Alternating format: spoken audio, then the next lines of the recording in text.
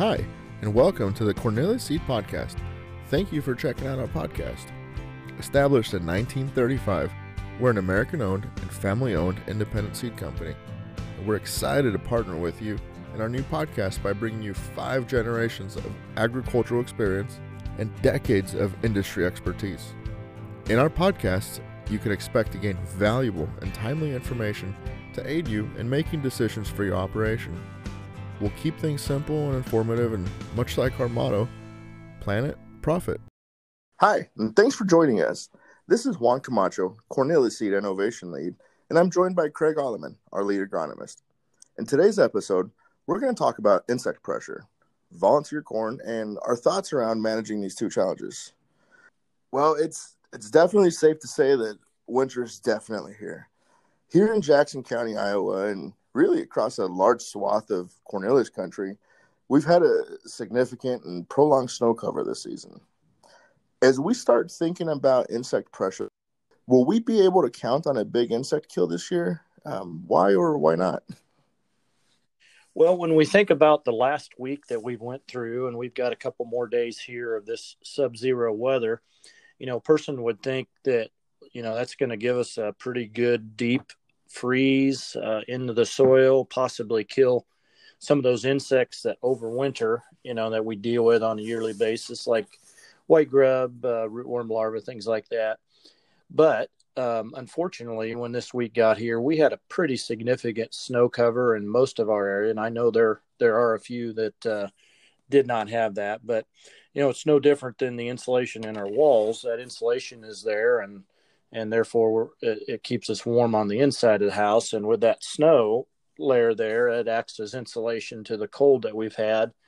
And so even though we have that, week, 10 days, 2 weeks of really cold weather, we're not actually penetrating into the soil and getting a deep frost that would possibly kill those insects. I know I talked to several farmers that have done some fence work, maybe working on a corral, but getting some posts stuck in the ground here in the month of January. And that's pretty unusual. They've had a little frost to fight to get through, but it really wasn't very deep, and they've actually been able to do some of that work. So that tells me that the frost wasn't real deep before we hit this cold stretch.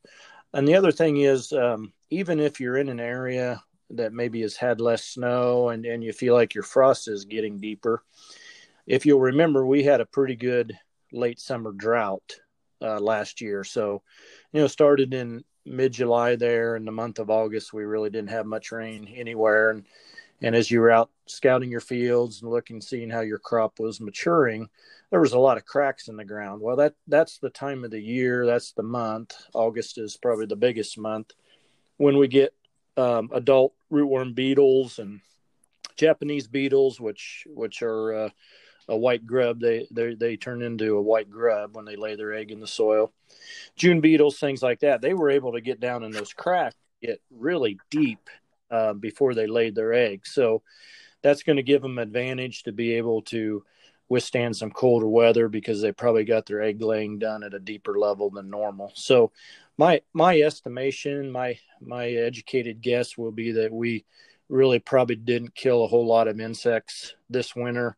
And so next year we would be looking at least an average normal amount of insect pressure, and possibly even a little bit higher pressure than normal because of the way our winter shaped up for us. Well, that makes sense. Just when you tie those two things together, another thing to consider is with higher commodity prices. When you take that into the equation, how can that help with our control mechanisms and if they're paying off or not? Well, what we try to do, we'll get our scouting calendars out. Our customers are pretty versed on doing this during the summer, and we know what time of the year we need to look for what insect. But when we look to see if we have hit a threshold where we would spray, part of that threshold is the amount of insects out there and or the amount of feeding they've done on the crop.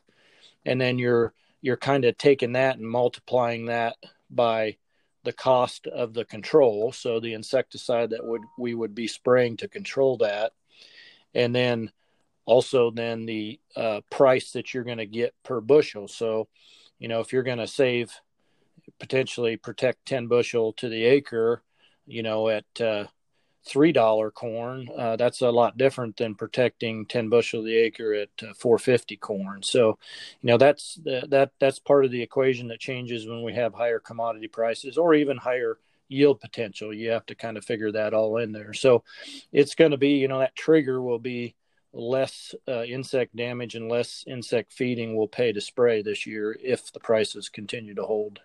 And that makes sense. I think it seems like, planning is the name of the game. And let's switch gears to planning for volunteer corn.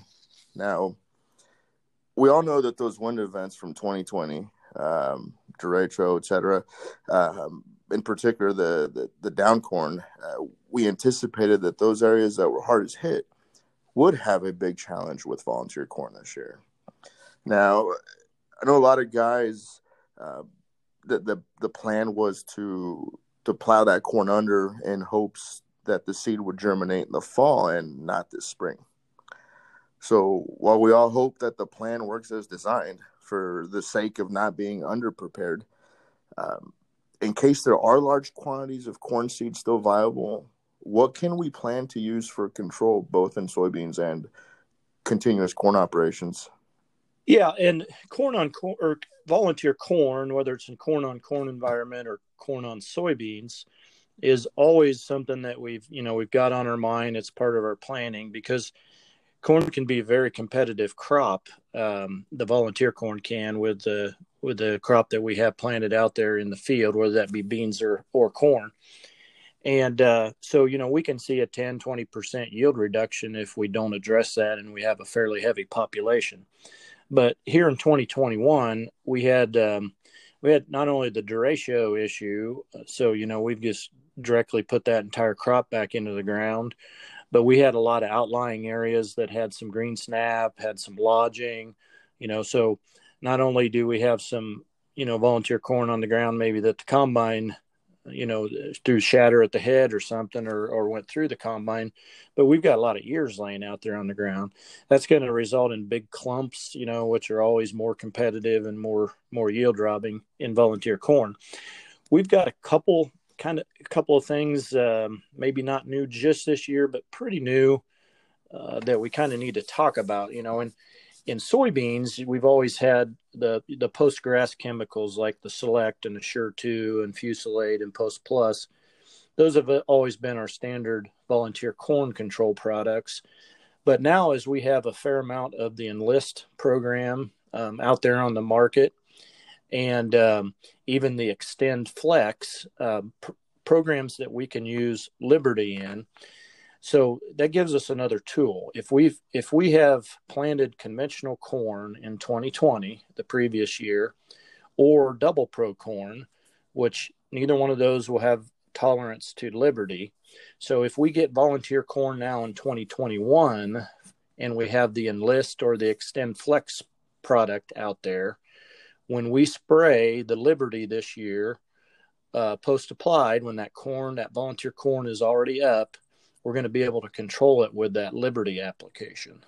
So, maybe we don't have to add that grass product, add that extra cost to our program, and are going to be able to control the volunteer corn.